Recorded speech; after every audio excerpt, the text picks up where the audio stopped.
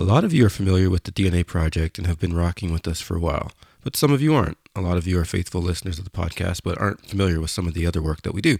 So I just want to take a quick moment to explain to you a little bit more of what we do. So you're getting married, or you have a friend, a cousin, a sister, somebody you know is getting married. Okay. You've booked your venue, caterers, photographer, all that good stuff. When it comes to live music, most people have no idea where to look. We have you covered. Picture this. During the ceremony, while guests are being seated, or while the bride's walking down the aisle. During the cocktail hour, while guests are just mingling and having a good time. Don't forget about dinner music. That's very important to set the mood while guests eat. And we definitely can't forget the party. Let's get the party started right now with the DNA Project. www.thednaproject.ca for more information.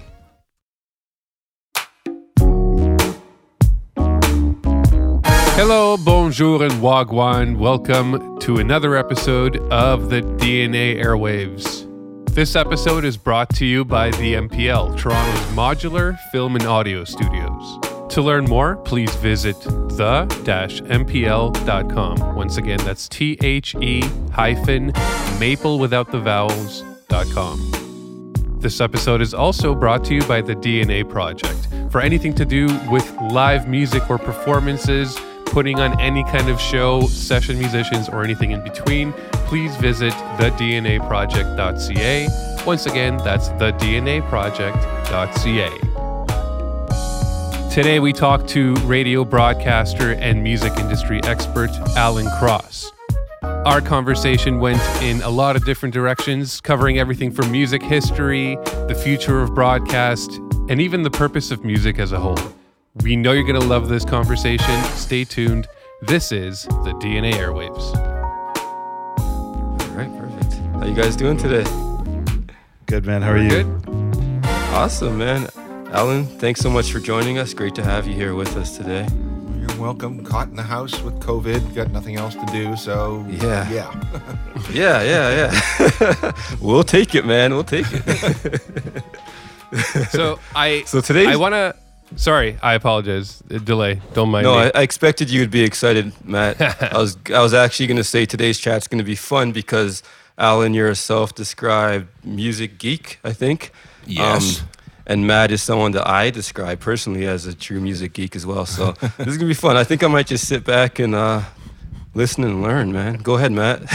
Well, I think it's a bit more than music geekery. When I heard that Alan's coming on the show, I told a few friends, I was like, Alan Cross is coming. And a few people were very much like, really? Alan Cross is coming? That's amazing. And then I noticed that other people, because we have a very diverse show that deals with a lot of different types of music, were like, I have no idea who that is. Is that a magician? I don't know who Alan Cross is. You do have a magician-like name. So what I was hoping we could start the show with, even though you're a giant of music, I would say you're, in a way, a music historian, especially in Toronto.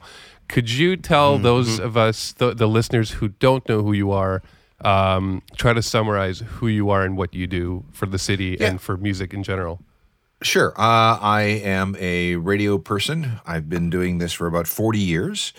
I'm probably best known for a radio program and podcast called The Ongoing History of New Music, which has been running since 1993.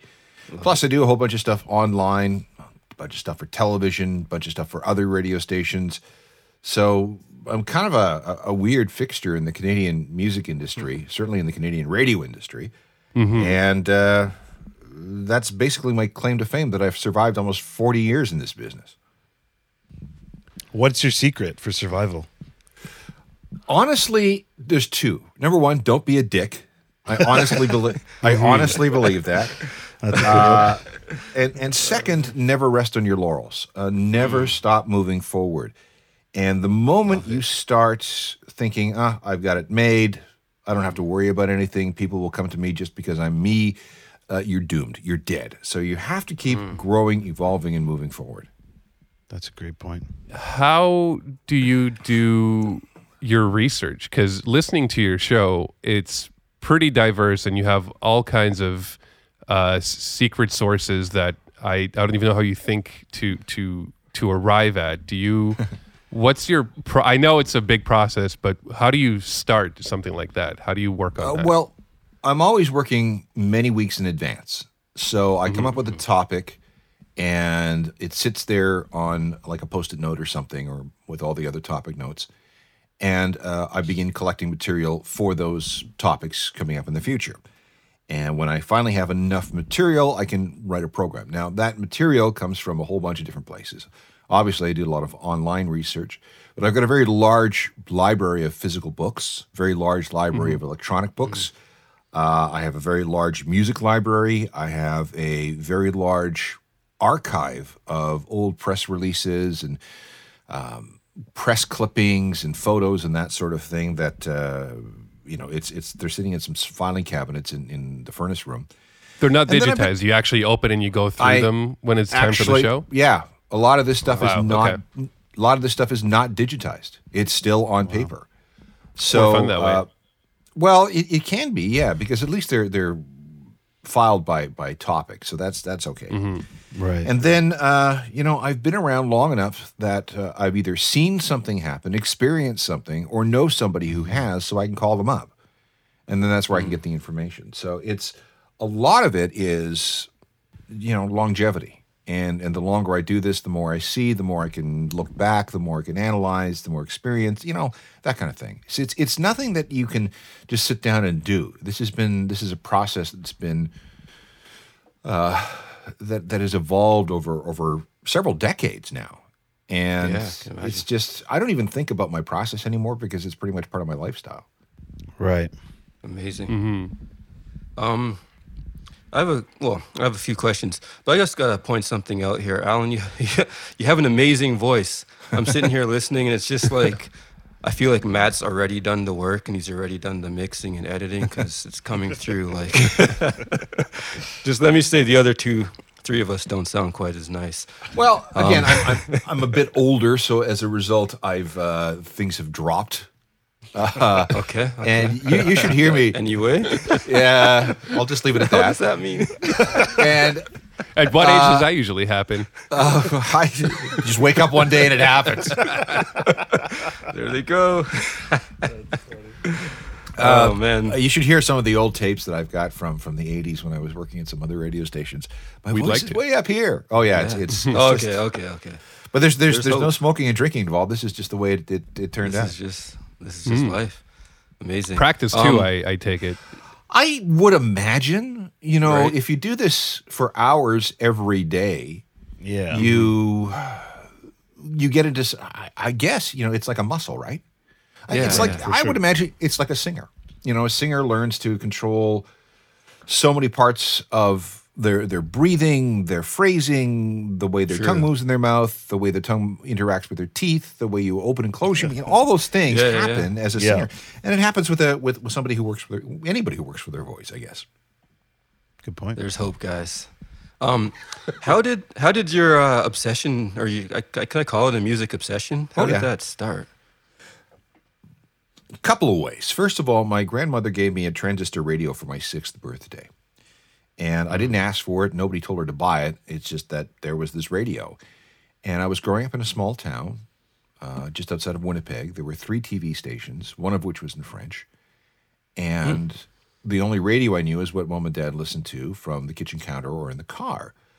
This little radio opened up the entire world to me. And I realized that there was more than one radio station. I realized that there was more than one type of music. Right. And that this news and information and entertainment and music could be picked up from many, many, many, many places. So if you live in Manitoba and in the wintertime, you get something called atmospheric skip with AM radio, meaning that you can pick up distant radio stations for brief periods of time. So I would lie in bed, going up and down the dial, looking for stations from Minneapolis and Cincinnati and Chicago and Denver and Louisville and all these other places, and I realized that the world was really, really big, and that it wasn't what I was told it was by my parents. Well, not that they told me anything, but the world that had been defined for me as a 6 or 7 or 8 year old. And somewhere along those lines, I decided that I would like to be part of this medium, whatever it was, because it was just so damn cool. The other thing was, sometime in my early teens, I don't know when, maybe 11 or 12, my uncle worked for the Manitoba Telephone System. And as a side hustle, he serviced jukeboxes. So he would get a box of records. He would go around to all his jukeboxes, take out the old records, put in the new records. And one Sunday we went to his place to pick up a new puppy, and he said, "Hey, I also have this box of records. I mean, you couldn't return them to the manufacturer. They were just going to be thrown out. He says, would you like these old 45s? Yeah. And they could be, take them or leave them." So I took them, and that formed the basis of my very first record collection. Now, there's a lot of crap in there, a lot of country music that I didn't know, a lot of non-hit singles, but I remember that there being, I think, 28 or 29 records out of that pile that I kept, and that became the basis of my music collection. Wow. Do you play any instruments? I play drums. I've got an electronic set sitting in the basement. I also have a 11-pace Tama Imperial Star with a huge array of Paiste cymbals. I used to teach way back in the day, but I've got 2 dogs now. They don't like the booming, so there's very, very little playing at the big set and some messing around on the small Roland kit. How far did you go with drums? Did you ever start a band or play in a band? I was in a bunch of bands. They went nowhere. The one band that I was in, it was a bonehead beer drinking rock and roll trio, power trio type thing, and that was about the most successful one that we ever had. But just as it was really starting to, get some gigs, I ended up getting the job in Toronto. So that was that. Got you. Nice. Speaking of that job in Toronto, this past April, I believe April 5th was the day of Kurt Cobain's death in 1994. Yeah. And I was listening to the radio, and they played back an old recording of you announcing his death to Toronto. Yes. That must have been an odd honor. I wanted to ask, do you remember any other sort of historic moments that you got to break or that you were involved in? That was the biggest one by far. Yeah. I don't remember any others of that gravity. Yeah. I was not on the air for 9/11, for example. I was a program director at that point, so I was supervising people who were on the air. But there was no That must have been a trip too. Oh, man. I remember I was working as the program director at Y108 in Hamilton, and I came in about 8:45 that morning, and everybody in the newsroom was looking at the TV, seeing that one of the World Trade Center towers was on fire. And I thought, oh, okay, well, that's bad. Yeah. And I went into the office and turned on the TV just in time to see the second plane hit. And I was like, oh, wait, hang on, this is not right. So my wife, who was working in the newsroom, but she had an afternoon shift, I remember calling her saying, turn on the TV, turn on the TV. And she says, what channel? It doesn't matter. Yeah, no kidding. And so that's the other real big thing that I certainly remember. Any other, maybe not as historically significant, but any other memories you could share? I remember, the day Michael Jackson died. That was a really big deal. I was pressed into service to talk about that. When David Bowie died, that was a day that I was being, I had been called for jury duty. Oh, so he died on a Sunday. I had to go and for jury selection on Monday. So the whole world is calling me for comment and analysis, and I'm sitting in the courtroom with my laptop, feverishly banging out a column for the Toronto Sun. And then, I begged off. I managed to bullshit the judge. I can't do this. Allegedly. So Bowie needs me. So for the rest of the day, I was doing, I was running all over the place doing TV and radio, and that was a bad one. With the day Prince died, are we noticing a thread here? The day Prince died, and the day, who else? Gord Downie, when he died. That was a crazy day. So my wife calls me obituary man, and it turns out that whenever anybody dies, I end up doing anywhere from half a dozen to 20 interviews with people across the country offering some kind of comment on what just happened. Well, let's make it 21. We're going to jump on that train as well. Okay. So, yeah, you have a podcast actually. I think it's a radio show as well, The Ongoing History of New Music. I'm pretty sure if we got started on that, which we will, we could easily spend hours just talking about some of the subject matter that you've Oh, yes. kind of went over on that show. Some of it has blown my mind. Most of it has. I think. Sorry, you were going to say something there? The radio show and the podcast are one and the same, except with the podcast, we have to edit out the music because there is no way, and you can ask anybody, and no matter what anybody might tell you, there is no way to legally include music in a podcast. No way. Got you. Not even behind a paywall? Nope. Wow. No, there What is- about behind if it's for educational purposes? Because, Nope. for example, the podcast 20,000 Hertz basically just plays it willy-nilly, and it's pretty big, and Well, I they haven't don't- heard of any trouble. They don't play full songs. So that's So you can part do of the problem. partial songs. And even what they're doing is technically illegal because there is no place where you can go to license a song for a podcast unless the podcast lives exclusively on Spotify and they have a tool that allows you to weave music in and out. But you can only listen to that via Spotify. Now, Right. the issue is that when podcasts are downloadable, in other words, you're distributing the podcasts. Yeah. True. When an artist signs with a record label, they have an exclusive deal with the record label for distribution. So if you put their song in your podcast and you distribute it, you're in breach of their contract and you can be in big trouble for it. Now, somewhere around 15 or 20% of all podcasts contain some kind of music, but because there is no mechanism for really clamping down on this or finding a way to monetize this on the part of labels and publishers and other rights holders, they're kind of turning a blind eye to it right now. My fear is that somewhere down the line, they're going to say, okay, we need more money, and we're going to squeeze a lot of podcasters for doing this, even though they spent, now decades ignoring the fact that they were leaving all this money on the table. The problem is, though, and listen, I have spent an awful lot of time talking about this and researching it and talking to people. And it is so complicated. Any solution would be incredibly complicated. It would require a worldwide comprehensive database of every song and every version of every song ever released for it to work. And there is no such thing.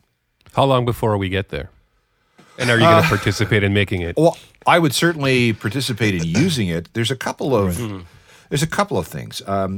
If you're making music right now, your songs are assigned something called an ISRC number, which is kind of like if you look on the back of a book, you'll see something called an ISBN, which is an identifier of that book, that publisher, that edition, and so on.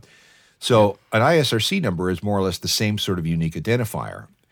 The problem is that not everybody has bought into it, and it isn't comprehensive. There is a company out of Australia called Jaxsta that is trying to create this massive database of songs with all the metadata properly intact. And maybe that will help one day. But, you think about the fact that there are 75 million songs on any streaming music service. They all draw from the same library. 75 million songs. That's a lot of metadata. And it gets really complicated because it's really hard to standardize what metadata should be. For example, think about all the songs, especially in the world of hip-hop, who don't use conventional spellings and titles. Right. Yeah. So, good point. If a song is called I Love You, well, it's I space LOV space ME. But what if somebody writes a song called I Heart letter U? Yeah. You see? So it's the same song, Yep. but it's got two titles, and it's using characters that are non-compatible with metadata. I'll give you another example. Coldplay wanted to release some songs with emojis in the title. And the streaming music services said, get out of here. You're not going to do that. Because we can't track that. Right. Maybe Those- AI can help in the future? AI looks at it and goes, okay, that's what they mean. Possibly, but the problem is that you can't copyright a song title. So, how many songs are out there? And again, we'll come back to the example of I Love You. How many songs out there are called I Love You? Written by how many people, and in how many different countries, and in how many different languages? Right. That's a good So point. if we have a song called I Love You, well, then we have a song called Je t'aime. So it is a huge, and okay, So you release an album, and in Canada, each song on that album has an ISRC number or metadata associated with it. Each track has metadata associated with it. If a track becomes released as a single, that's another set of metadata. If it becomes remixed many times, it becomes you need metadata for each of those. If it's remastered, if it's reissued, all these require different numbers. So you see how things exponentially really pile up. It's not as simple as saying, here's this song and it is credited to. There are a number of organizations around the planet that are responsible for collecting performance fees for digital tracks. And they have all of them. Canada has something called the CMRRA, Canadian Music Reproduction Rights Association. And they have this black box account that's filled with money that they've collected, but they can't attribute that money to any particular songs because of bad metadata. So what do they do with that money? Just out of curiosity. Sit on it. Try and, they've got a department that's trying to find where this money should go. Sorry, I was just curious. Yeah, well, so slowly that money leaks out into paying the people who are looking who to pay, and eventually it runs out. Yeah, but okay, here's an example. Let's say, go back to I Love You. Yeah. Thanks. There's 50 songs. There's 50 songs called, I'm just, again, we're pulling numbers out of my ass. 50 songs called I Love You. The first song was written by Bob Dylan. Right. Okay. And the last song was written by some guy in a basement on Vancouver Island. Yeah. Well, without the proper metadata, a lot of these organizations will look at all these I Love Yous and see all the money coming in and then go, well, okay, if this much money came in for a song called I Love You, well, it stands to reason that most people were listening to the most popular song, which was the Bob Dylan song. So all that money goes to Bob Dylan rather than maybe this kid on Vancouver Island who has some sort of viral hit. You see the problem? Yeah. Huge. Definitely, yeah. That is a big problem. Another problem, speaking of problems, what was it like in the radio world when you guys started getting wind of podcasts and technology and the internet? What was that transition like from a radio perspective? A good one. First of all, a good question. First of all, the powers that be ignored podcasting. Right. Yeah. Second, the powers that be started. Surprise. Well, surprise, because, it was a small thing. It was only for nerds. We're talking, late 90s, early 2000s, before we, the word podcast was really well known. Mm-hmm. Let me back up a little bit. Sure. Whenever a legacy technology like radio sees new technology coming up, the first thing is, well, is it serious? Do we have to worry about it? Right. Secondly, okay, it's serious. Should we fight back against it? Third, okay, it's serious. Maybe we should find a way to participate.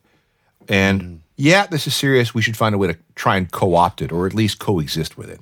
Right. This began with I remember 97, 98 working at the radio station. We would go to the management and say, hey, there's something called the internet. There's something called email. We should have a website. A website? What's that? Why would we want a website? We want people listening to the radio. We don't want them on their computers. And after a while, we ended up getting a website. It was like, oh, okay, well, this is a new way to communicate. Wait a second. If website, doesn't that mean that you can have pictures and video with radio? Yes, it does. Oh, we should get into this. Yeah. So the same sort of thing with podcasting. It was like, we don't want people listening to podcasts. We want them listening to radio. So, and then after a while, it's like, you know what? We could actually use this to our benefit because what is podcasting but on-demand audio? And here would be a way to either repurpose audio that we would normally just broadcast out into space and never hear from again, or we could take that audio, package it up nicely, make it available to people all over the world. They can download it and listen on their own time. And then we'll come up with technology so that we can put commercials in these podcasts so that they're monetized. We're not losing money on them. We're actually turning it into some kind of a new business model for us that works. Now, remember, radio has been around for over 100 years. It's very good at creating audio. But up until podcasting came along, really, it was just stuff that you broadcast into space and was never heard from again. Yeah, this way, podcasting can be used to extend radio's reach And it can even go into areas where you can't with over-the-air broadcasts. So Right. we finally embraced. We, of course, who's my biggest client, has a division called CuriousCast. They distribute the ongoing history of new music, and revenues are just rocketing up because Nice. so many people are listening to podcasts. And my radio show is being heard by more people than ever before. I think I've got 12 million downloads, something like that. Amazing. And people Yeah, that's amazing. are getting back to long format talks. It seems like the shorter things get, the more podcasts get long. Yeah. Now, this is something that's sort of a back to the future thing for Canada. Up until about sometime in the 90s, there were all kinds of very stringent regulations for operating an FM station in Canada. I swear to God that the regulations were as thick as a phone book. And the reason was the powers that be wanted to keep AM and FM distinct and separate. AM radio was making a lot of money, but it was technologically inferior. So the idea was, well, let's let it play out its string, and let's keep FM substantially different from it to offer greater personal choice or greater market choice, right? So, for example, up until the mid-'90s, you couldn't play the same song on an FM station more than 18 times a week. That was the law. Oh, wow. You also couldn't play more than 49% hit music on FM. So 51%. I appreciate that. Yeah, it was actually okay. Well, let's come back to that. It was actually really cool because that meant that top 40 radio was illegal to run in Canada. So FM stations had to dig deeper into libraries and provide a greater variety of music. Couldn't play the same songs over and over, couldn't play the hit songs over and over, so you had to fill that time with something else. That meant album tracks and non-hits, which was really kind of cool. And CanCon on top of that, right? 35% of Well, it was 30. It was 30%. 30. It was 30% back then. It's 35 now.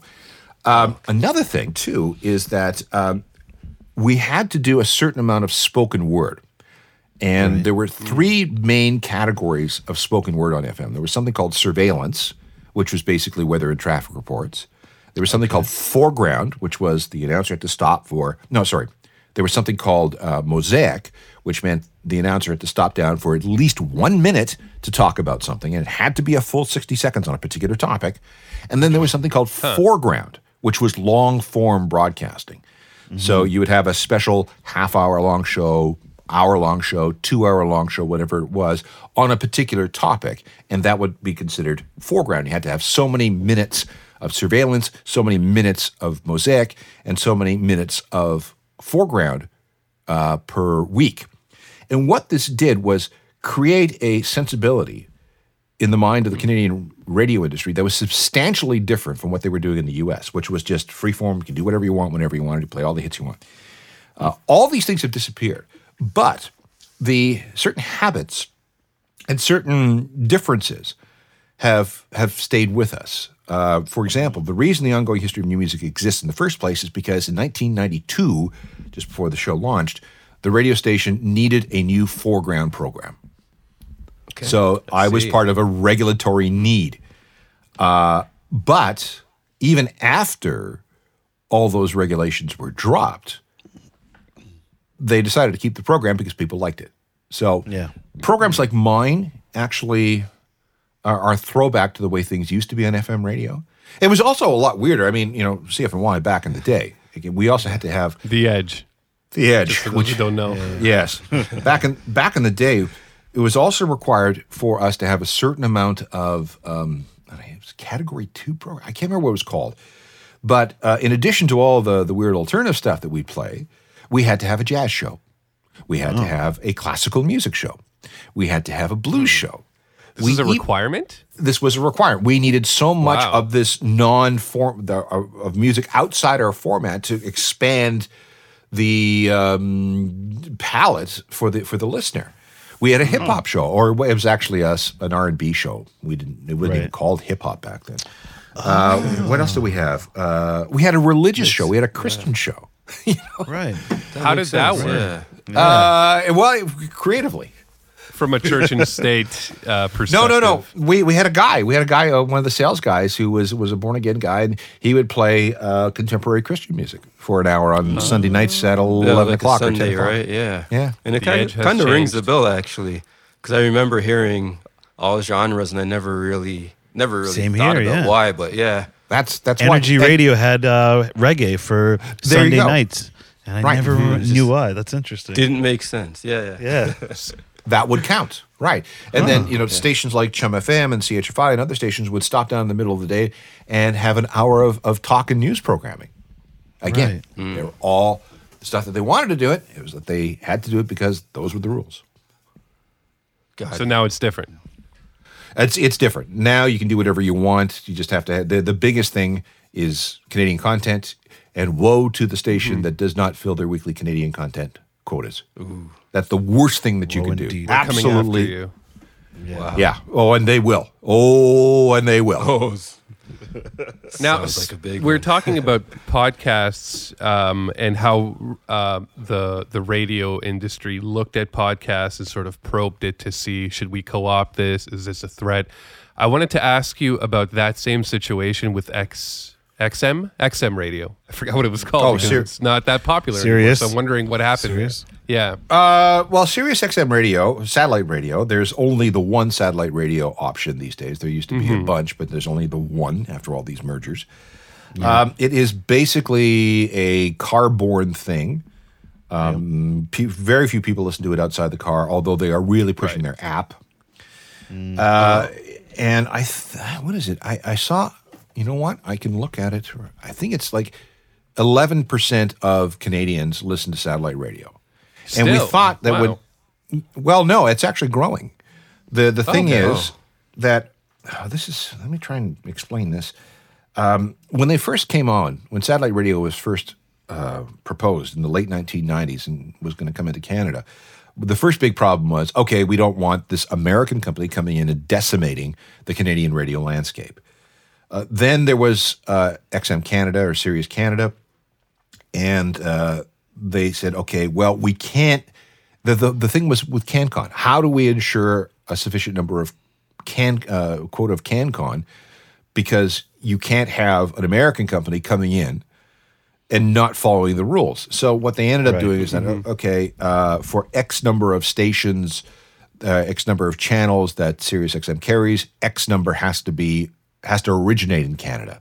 People don't have to listen, but it has to originate in Canada. So that's the way we had it. Basically, what we've done is coexist with it. It's just another thing, and we're fine with it. Somewhere around 80% of Canadians listen to the radio every week. 11% listen to Sirius XM. So, okay, we'll take that. The other thing, too, is that we're free, they're not. And secondly, you have to look at the way that they count subscriber numbers. Most cars these days are equipped with satellite radio, and you get 3 months when you drive it off the lot. Right. However, what they don't tell you is that the way they count subscribers is as soon as the car leaves the factory, it is counted as a subscriber, even though the car hasn't been purchased. So if you go to a big dealership and there's 150 cars on the lot, and they all have satellite radio, well, that's 150 subscribers that they count. Interesting. Interesting. Yeah. Okay. That doesn't seem very fair. Well, you kind of, they count it that way because whoever does buy it is guaranteed to be a listener or at least a subscriber for 3 months. X-Men ones. Yeah, that's interesting. Interesting. And there was never any talks of maybe XM mirroring FM stations so that, let's say, you leave Toronto and you want to listen to CFNY or The Edge and you're now in Vancouver to be able to do that. There was never anything that happened in a meeting somewhere? Not to my knowledge, no. I do remember for a while, BBC Radio 1 was available as satellite radio. It is not anymore. But I don't think if you go up and down the dial, no, there is not a single terrestrial radio station that is mirrored on satellite radio. Wow. Really? Interesting. Nope. Yeah. I Anybody else have a question? Because I have a lot. Oh, go ahead. I think go ahead, Matt.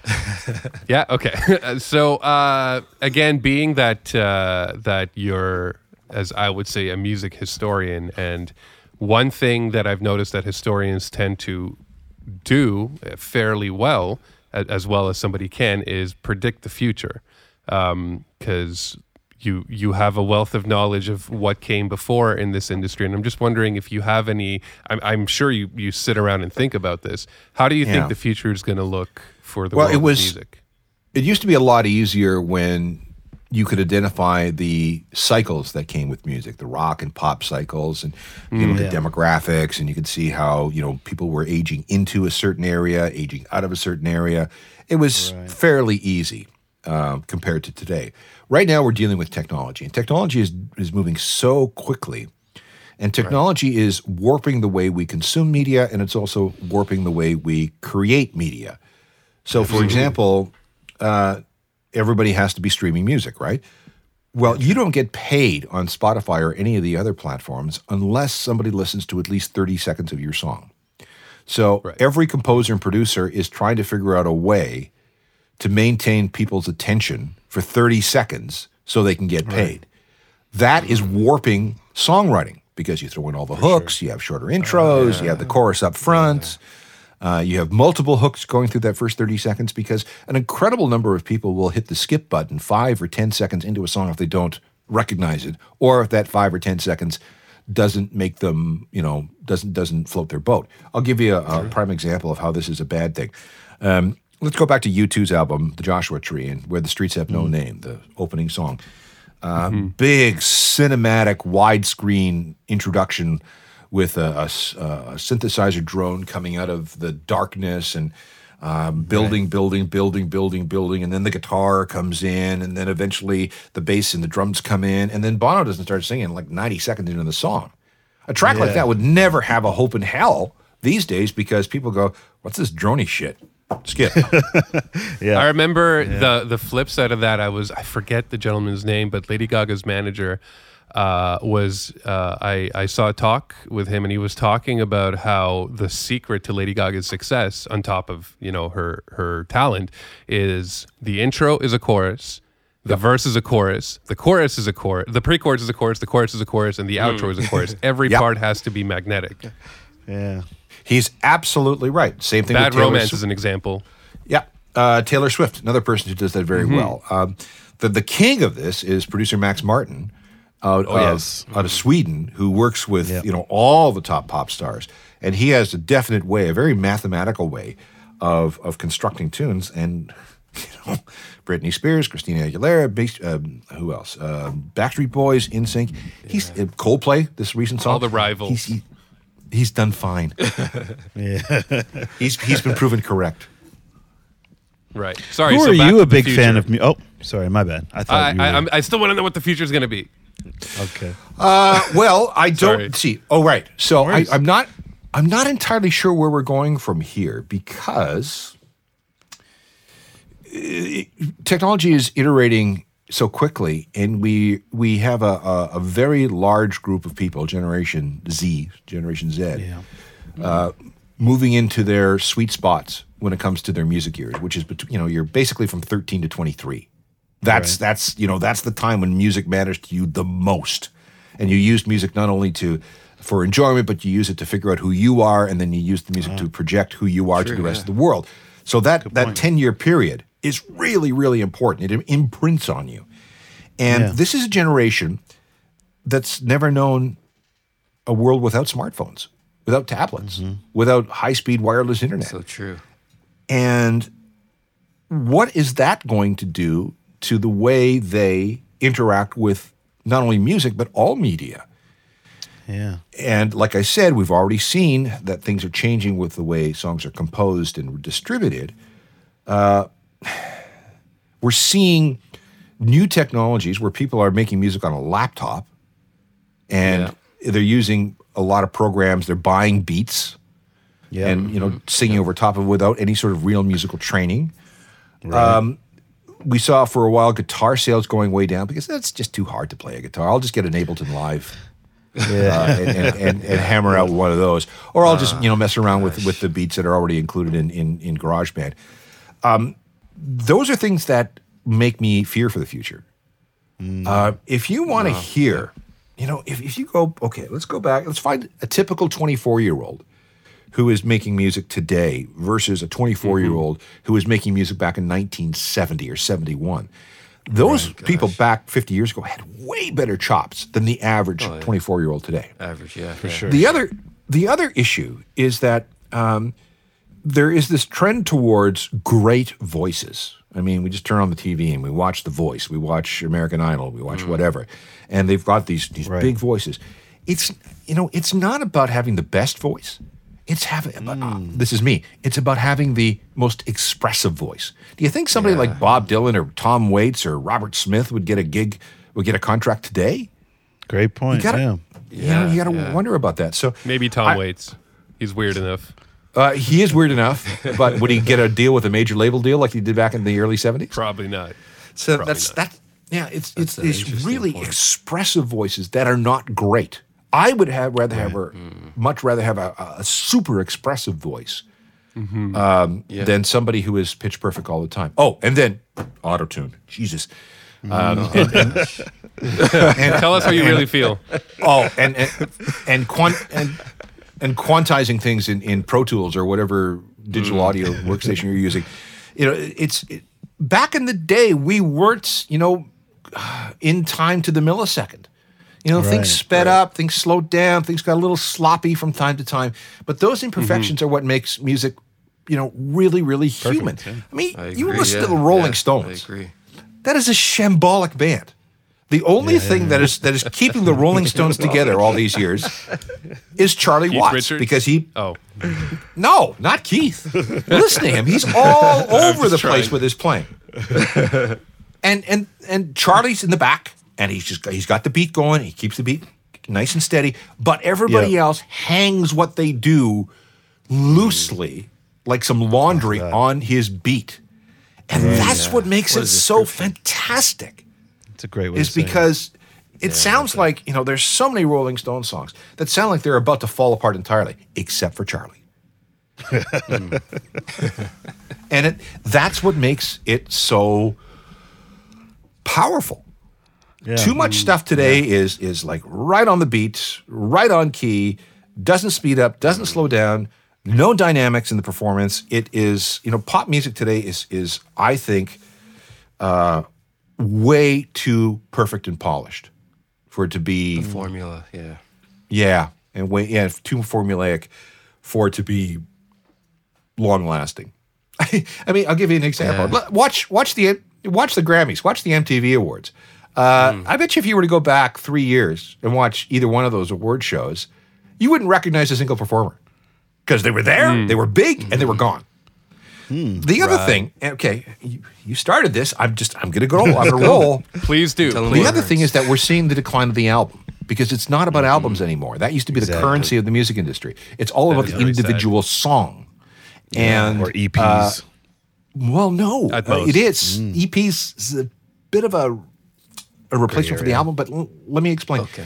With it's individual songs, so artists are signed and promoted on the basis of one song, and as soon as they true. are completely wrung out of that one song, it's on to the next.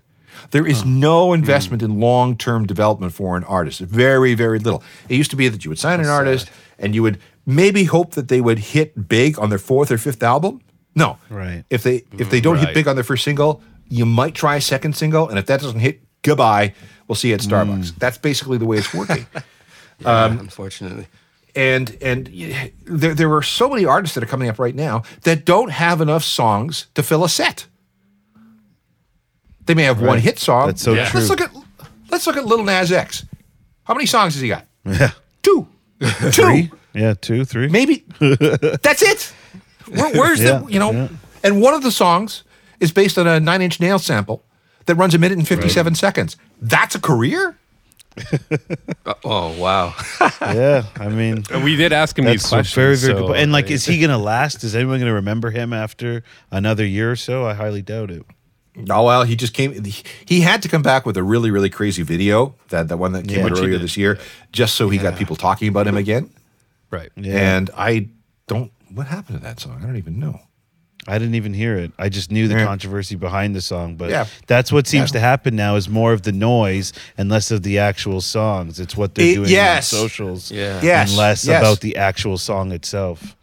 Exactly. Completely. artist or the 100%. craft. Exactly. Yeah. Another problem, and this is still about the future, is that back in the day, everybody stayed in their lane. You were a hip hop Yeah. fan. Oh. You were an R&B fan. You were a country Yeah. fan. You were a pop fan. You were a rock fan. You were an alternative fan. And you couldn't. You were not allowed to change tribes. Right. Culture Right. You had to thing, stay in your lane.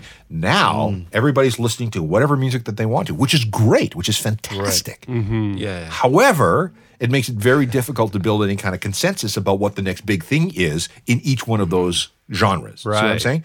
So you have a whole bunch of micro communities coming together and blowing apart, coming together and blowing apart. There is no center to music anymore.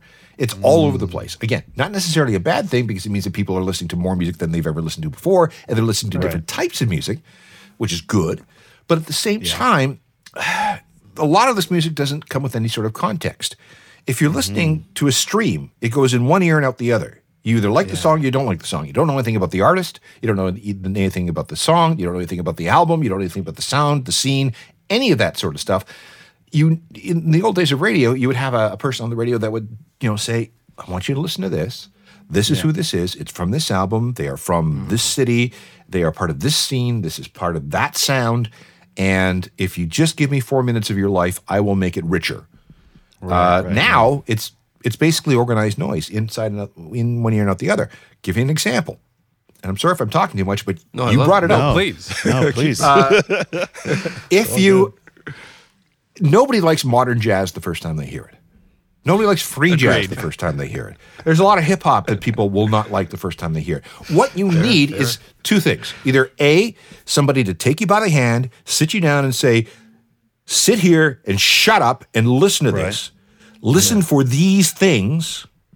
And that is what will make this song make sense to you.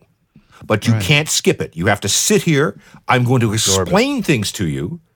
I'm going to educate you. And you know what's going to happen on the other side? You're going to love this song. The other thing is sometimes you need repeated, unintentional exposure to a song before the penny drops and you go, oh, I like this.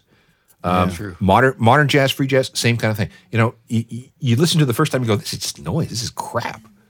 But if you've got somebody to explain it to you, or if you hear it over and over again, you begin to pick out the complexities and the artistry. We don't have that anymore because I got the skip button. Yeah. I also think it's because the artists know now how little they can make off of their music, so they're not really trying to.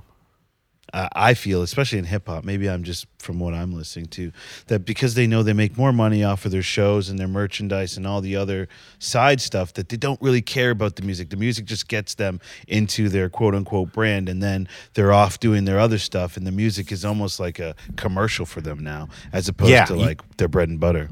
You bring up a really good point. A lot of people are trying to skip the talent and go straight to the fame. I want to be famous, but I don't want to go through the work of earning that fame by being a great artist. I want to have and this is the fault of the Kardashians. This is the fault of Paris Hilton. This is the fault of The Voice. This is the fault of American Idol. This is the fault of America's Got Talent. And all these things who emphasize the fame aspect of it and don't show us. You look at The Voice. They're singing other people's songs. They're not playing any instruments. They're just playing. They're just like, hey, you got a good voice, and you look pretty on television. That's basically what it comes down to. It's not like you guys who are sitting here with surrounded by musical instruments and working on your craft as musicians. You are making music because you have to, because there's something inside you that says, I must create. Yeah, these people aren't. Yeah. These people aren't thinking that way. They're thinking, I must be famous. You guys, from the looks of things, are all about, I'll put the music first. And then if it works out, the fame will come, the money will come. But first and foremost, I need to work at being great as a musical creator, not as somebody famous. Which doesn't happen overnight. Absolutely. And I see that way too much in like the younger artists. It's all about their social looks and all this stuff. And it's like, you have 2 songs. You wrote one song, you made a music video, and you're pumping it 18 times on social media. And like, what's the plan? There's no plan. There's no more songs. You're just going off of this to try and make noise, and you're not really focusing on the music. I don't know. Right. It's all about brand really building. bizarre to me. And this is something that's endemic across all genres, because the thinking is sell the brand, not appreciate the music. Exactly. And there's another thing I want to jump in on, actually. One of your podcast episodes, you talked about the record store, and in that you were talking about the actual investment of the fans. And I think that's a huge part to me of what's changed and what's missing, because there's no buying anymore, right? You had to buy an album, you had to listen to it. If there's 10 songs that sucked, you still had to play them through, or you couldn't return it. So there was that whole factor behind it too. I think there's a lot of other things that have changed. I actually had a few questions that I wanted to ask you just specifically about sound and that part of music. I don't know if we'll have time today, but could you maybe just give us a quick overview over stereo sound? I don't know how quickly you can do that, but can you just... Yeah.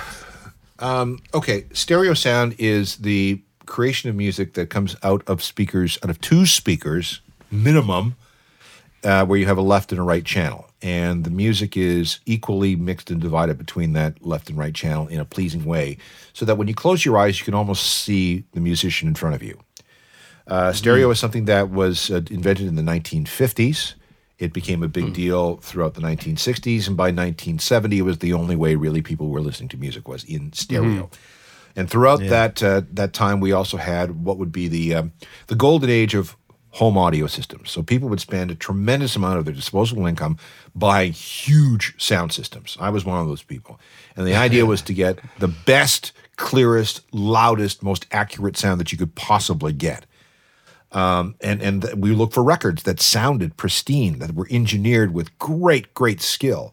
And the performances had to be fantastic. But then we get into the 90s and MP3s come along. And MP3s, of course, are highly compressed pieces of music, 10% of the original WAV file. And the convenience of MP3s and their portability made them much more desirable, or trumped anything to do with stereo sound, with proper high-fidelity stereo sound. And now we've got 25 years of people who have been listening to shitty MP3s in compressed forms, and a lot of them are listening on smart speakers, which are mono because there's only one speaker. You cannot have proper stereo sound with one sound source. It's impossible. That is not the definition of stereo. And other people are listening through shitty Skull Candy earbuds. Other people are listening through the speakers on their laptop computers. And it's good enough. It's fine. I like it. I hear the songs. But they don't hear all the music that has been stripped away or is not being reproduced properly. You can grab a 14-year-old, put him down in front of a pair of speakers, and ask that kid to pick one of his favorite songs, and then play it over those speakers. The kid will his head will explode. Because he'll be hearing all this stuff that he's never heard before. Or maybe he thinks he's had because he's got a pair of Beats headphones and the back end is, the bottom end is boosted up. People today are listening to inferior audio. Music in the 1980s sounded better, and we got more out of the music in the 80s than we do today because of technology. Yeah.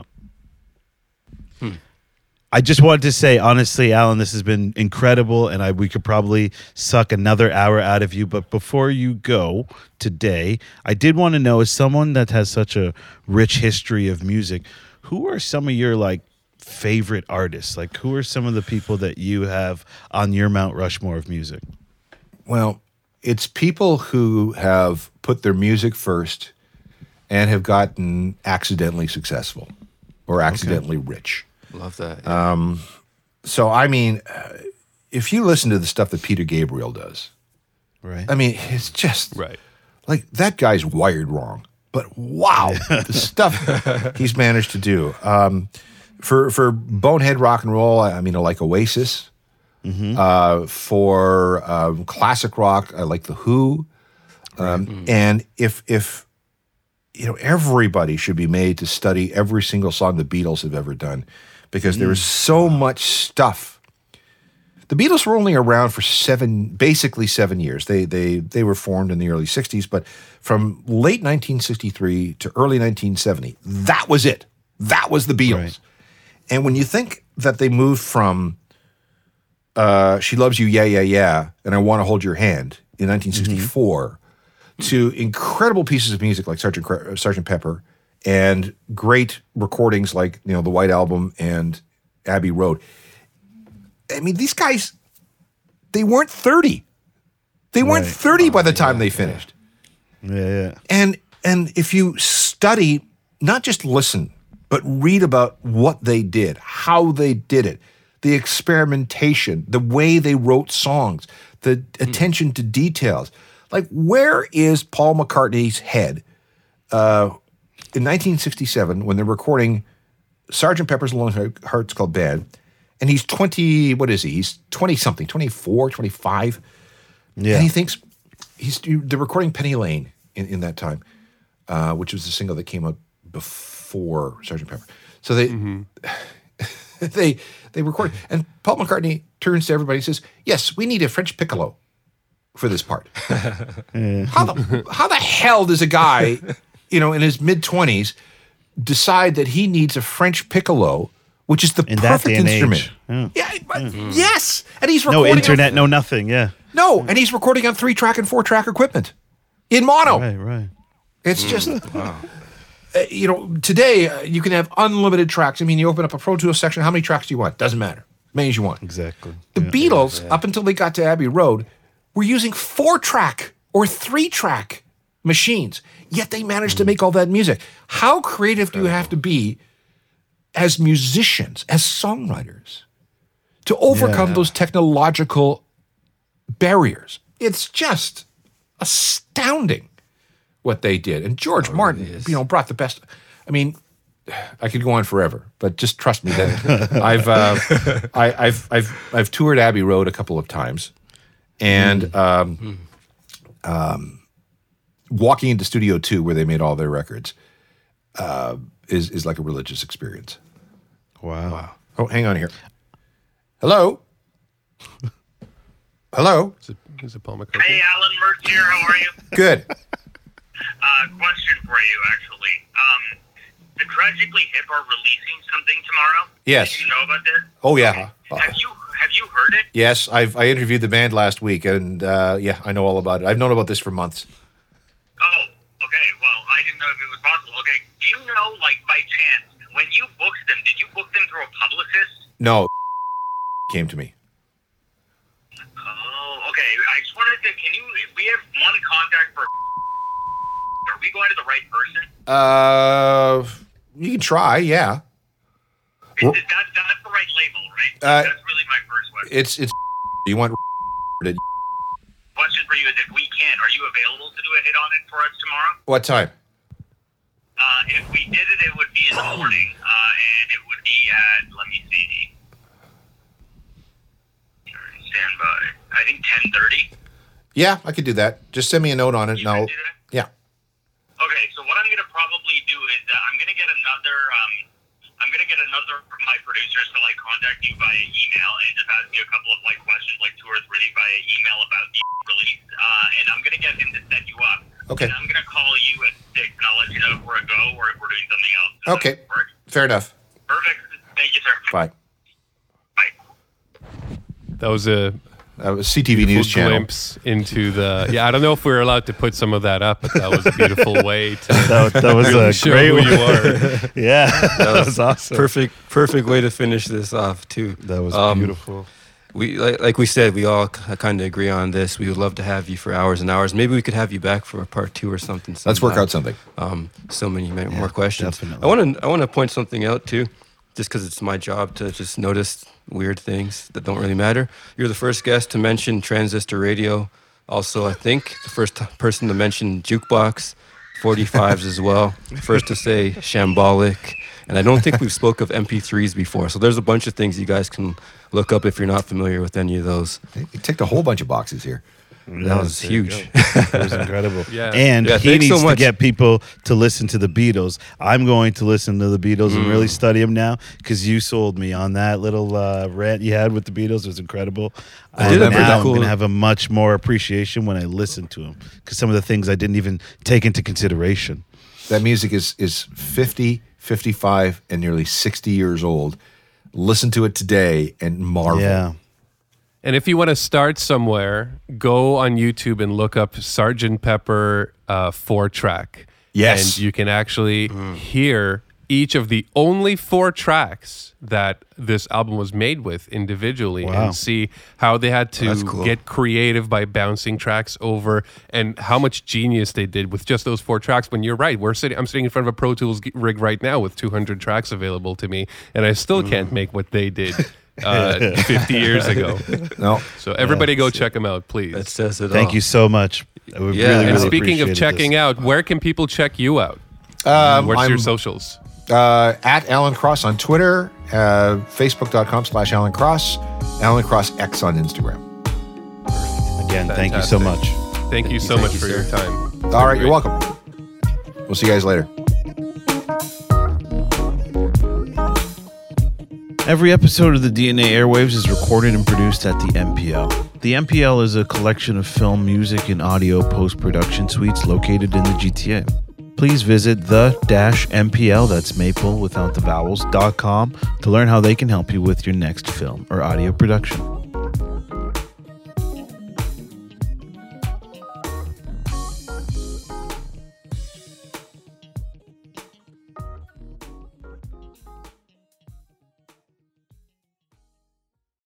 As a podcaster, you know that great content is only half the battle. The other half is finding the right hosting platform to reach your audience. That's where Captivate comes in. With unlimited podcasts, advanced analytics, and personalized support, Captivate has everything you need to grow your audience and monetize your show. Join the thousands of successful podcasters just like us who trust Captivate for their hosting needs. Visit DNAairwaves.com/Captivate today to start your free trial.